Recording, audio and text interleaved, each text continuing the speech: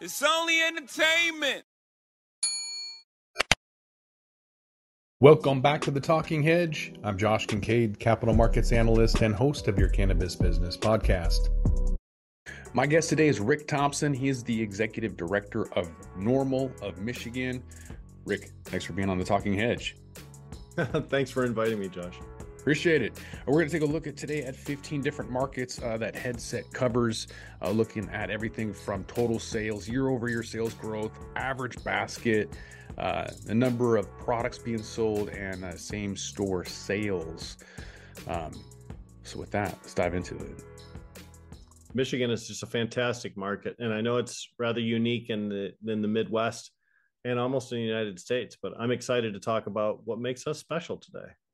Yeah, and I'm glad you made some time for me as well, because California gets a lot of the news, and so I separated these graphs from Headset month over month to look at existing markets versus new and emerging markets. So California gets all the news, $420 million in sales. That sounds great. But what's happening outside of that? Because I think there's a lot to be said about Saskatchewan in Canada that gets 14 million. It's an everyday average rural town, and it speaks volume to look at other outliers like Michigan. Why are they increasing? Well, I guess not increasing. They went from 213 million in January down to 196 and back up to 202. But they are doing really, really well, along with Florida, who did the same thing, kind of came back down and bounced back up. So what's going on in Michigan? Well, January is a traditionally lesser month as far as sales go. December, of course, a big sales boom for the holiday season. So we traditionally do expect January to dip a little bit. But this January in 2023 was less of a dip than we had seen in previous years. And year over year sales for January were much more robust than they had been even for December's year over year sales as well. So we're seeing right now a period of approaching the plateau. You understand what I'm saying? We have an acceleration graph that takes us on an upward slope until you reach a certain saturation point when you plateau out. And then eventually the result of a plateau is a decline. We're just in the point where we're approaching the plateau. And I believe in Michigan, we had a longer acceleration graph than other states would have, because we already had a pre-existing infrastructure prior to the 2016 Medical Marijuana Facilities Licensing Act and prior to the 2018 Marijuana Facilities Licensing Act for the adult use program. So people in Michigan were much more used to utilizing the regulated marketplace, even when we're running it as an unregulated marketplace. Yeah, and it's still strong. We'll get to that too with some other stats here, but rounding this graph here, basically look again, California, the highest sales both in that January, February, March. Decreasing sales pretty much from everyone else. Sales in Illinois and Massachusetts consistently up there, but West Coast. And British Columbia is interesting. We'll get into that too. We'll see a lot of sales increasing year over year in British Columbia, but that's because of new stores. And so we'll get into that. Arizona maybe had the highest sales in February and then dropped a little bit. And so with that, let's kind of take a look at year over year sales growth and kind of what that might look like. Again, Canada kind of getting some increase. And it's one of the only positives. BC at positive 23, Alberta positive 12, Illinois in the U.S., Massachusetts, at 4%, and Ontario 4%, but Michigan 31%. What's up, Rick? Well, again, it's still that acceleration curve that I talked about. We started adult use sales in 2019. So that was December of 2019. So let's realistically look at 2020, 2021, and 2022 as 3 solid years of sales, plus a month at the front and plus 2 months at the back end. That's less mature than some of the other markets, certainly less mature than the Colorado market, than the California market. So I believe we are really just 12 to 24 months behind everybody else on the West Coast in some of those mature markets where they've seen their plateau already and they're starting that post-plateau decline that we just talked about too. I believe we are just a few months behind them, and then we'll see the similar type of declines too. Is anybody paying attention to what's happening? Because I would agree with that. I think a lot of what's happening on the West Coast is going to hit East Coast. They just haven't seen it yet. Do you think that other people know that in Michigan? Are you Oh hearing yeah. that? In fact, we see a lot of projections now. I'm sorry, Josh, my phone went off. We see a lot of projections now that include a decline in pricing. We talked about per unit basket sales. We've been very consistent with our basket size here in Michigan, but that may not always be the case. And if you look at consistent basket size as measured by dollars versus an increasing volume of output, you're seeing that people are getting more cannabis for the same amount of money. That's because our customer base is essentially budgeted in their cannabis purchases. So they know exactly what they're going to spend, even if they're going to get more for it than they normally would. Mm-hmm. Before we get to that average basket size, one last take on these graphs here. Sales growth negative for most of the states, indicating that sales have decreased compared to, I don't know, nowhere, but maybe just people are spending less because of inflation, but obviously prices are coming down. We'll see that in average basket and some other data here. Michigan, obviously increasing their sales growth was the outlier. California, Colorado had the lowest year-over-year sales growth. Yeah, I mean, that's West Coast. So that's kind of the difference here between emerging markets and some of the legacy markets here. So to the average basket that you were mentioning, that's defined as the average size or in the sales dollar amounts for retail when people go in and they spend, how much on average were they buying. California, you can see dipped under $60. It was 65 minimum for delivery. So as I've been saying, people are going to the store because they want to spend less. They don't want to spend 65 and have that delivery minimum. So a lot of people are going in there, bringing that average delivery price way down to $52 in California. Michigan, however, is still at 60. Again, one of those outliers. Not as high as Florida, though. It's almost $80 in Florida, but Michigan holding strong at $60. I think Florida's economy as a whole is probably more robust than Michigan's. Michigan, of course, has experienced a couple of downturns. We've lost a lot in the pharmaceutical industry and in the automotive industry as well. So I think Florida being a more affluent state is probably what's being reflected there too. I also think that the distribution of adult use retail stores in Florida is probably more intelligently done than it is here in Michigan. Although Michigan's an unlimited license state, it's a very limited license state because individual communities have to agree to allow cannabis businesses within them, which means there are clusters of businesses, which sometimes means oversaturation of a retail market and an uneven distribution pattern amongst Michigan residents. So that may improve as we go forward. But I believe Florida's got some inherent properties that make it a more strong market. Florida and Michigan were the only places that had an increase, whereas everybody else decreased in their average basket. So again, I think that's the inflation hitting them. A lot of layoffs have been announced, and people maybe just spending less overall. So, year over year, definitely seeing that decrease in terms of what people are spending. Even with the price compression that we're seeing in the industry, it's not reflecting in people spending more at all.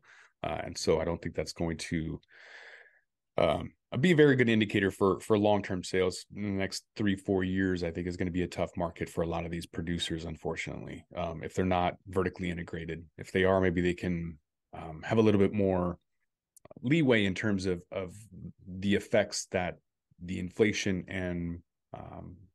and pricing pressure is going to put on their bottom line. Very true. Number of SKUs I think is interesting because Illinois and Washington have a ton. They've got a ton of products, but it's a completely different environment. I'm kind of annoyed by in Washington how old we are, 10 years old, and we still have to shop by price and THC. Literally online, that's how you filter it. In Illinois, it's weird because you walk in and there's the perception is like there's 10 products. And they're in these cases, and you're looking at these things, and the reality is it looks like there's 1,070 SKUs. So how are you going to like flip through the tab? I'm guessing 900 of those aren't viewed at all. those products. Like no one's going to flip through those and see it. Whereas when you walk into Washington, boom, it's in your face. And it's really, people walk in and they're like, oh my God, this is intimidating. So there's plus and minuses to both of those, but it's a lot harder to miss some of those products when they're right in your face and there's a display cabinet right there.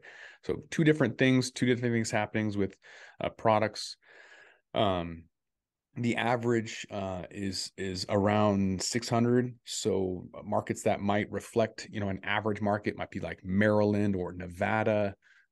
California being 780 is pretty close to that. But there's a lot of products out there, and I think the majority of them, around 95% of them, are trash, in my opinion, that probably shouldn't be out there, especially after judging 155 brands and realizing only 3 of them were worth smoking.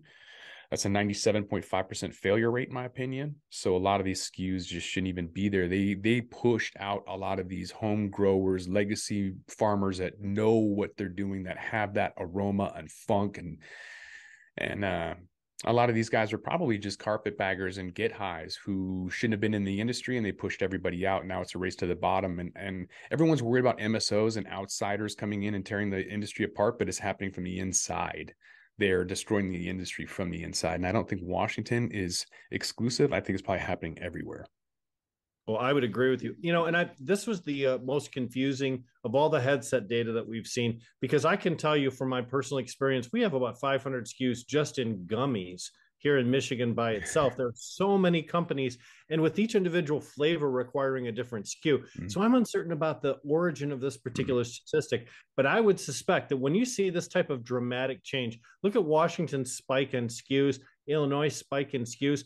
I imagine that that's more about the state's individual requirements for having individual SKUs than it is actually a reflection of the number of products available.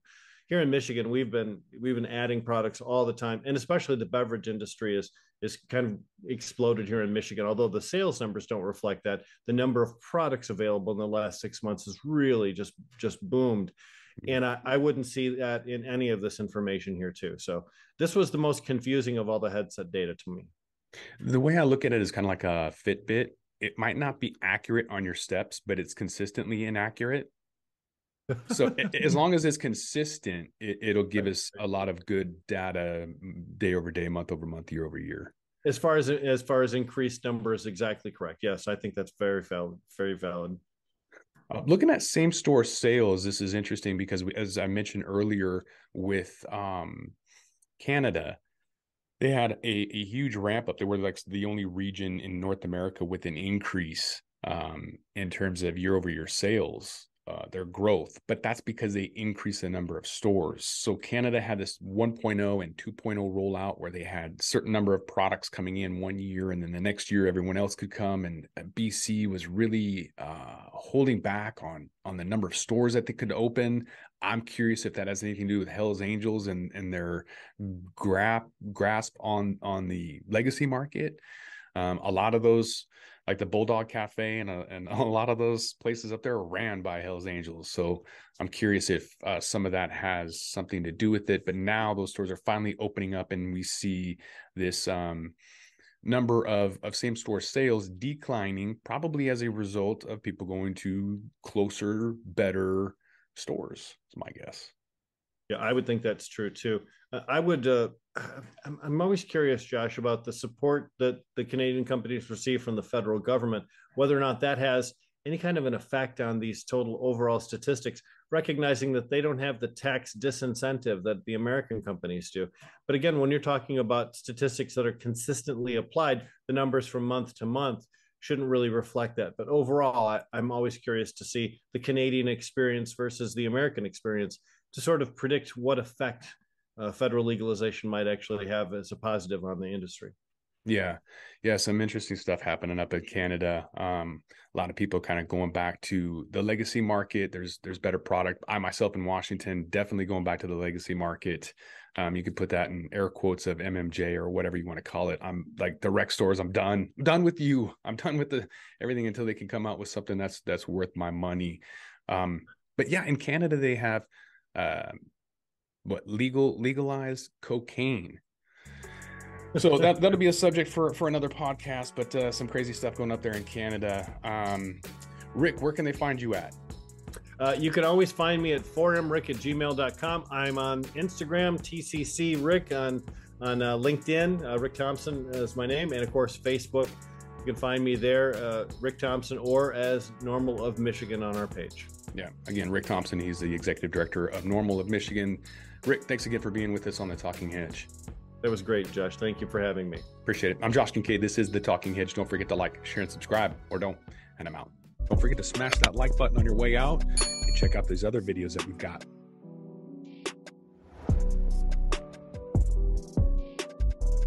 Thanks for listening to today's show. To check out more great cannabis podcasts, go to podconnects.com. Here's a preview of one of our other shows. I'm Joyce Gerber, the creator and host of the award-winning podcast, The Canna Mom Show. And we are on a mission to enhance the impact women have on this industry as business professionals, healthcare providers, policy advocates, caregivers, moms, by sharing and preserving their stories of love and kindness, wisdom, and hope. I am so grateful to have found my tribe of Canna podcasters right here on PodConX, and look forward to our work of crushing the stigma around cannabis and caregivers and building this new industry together.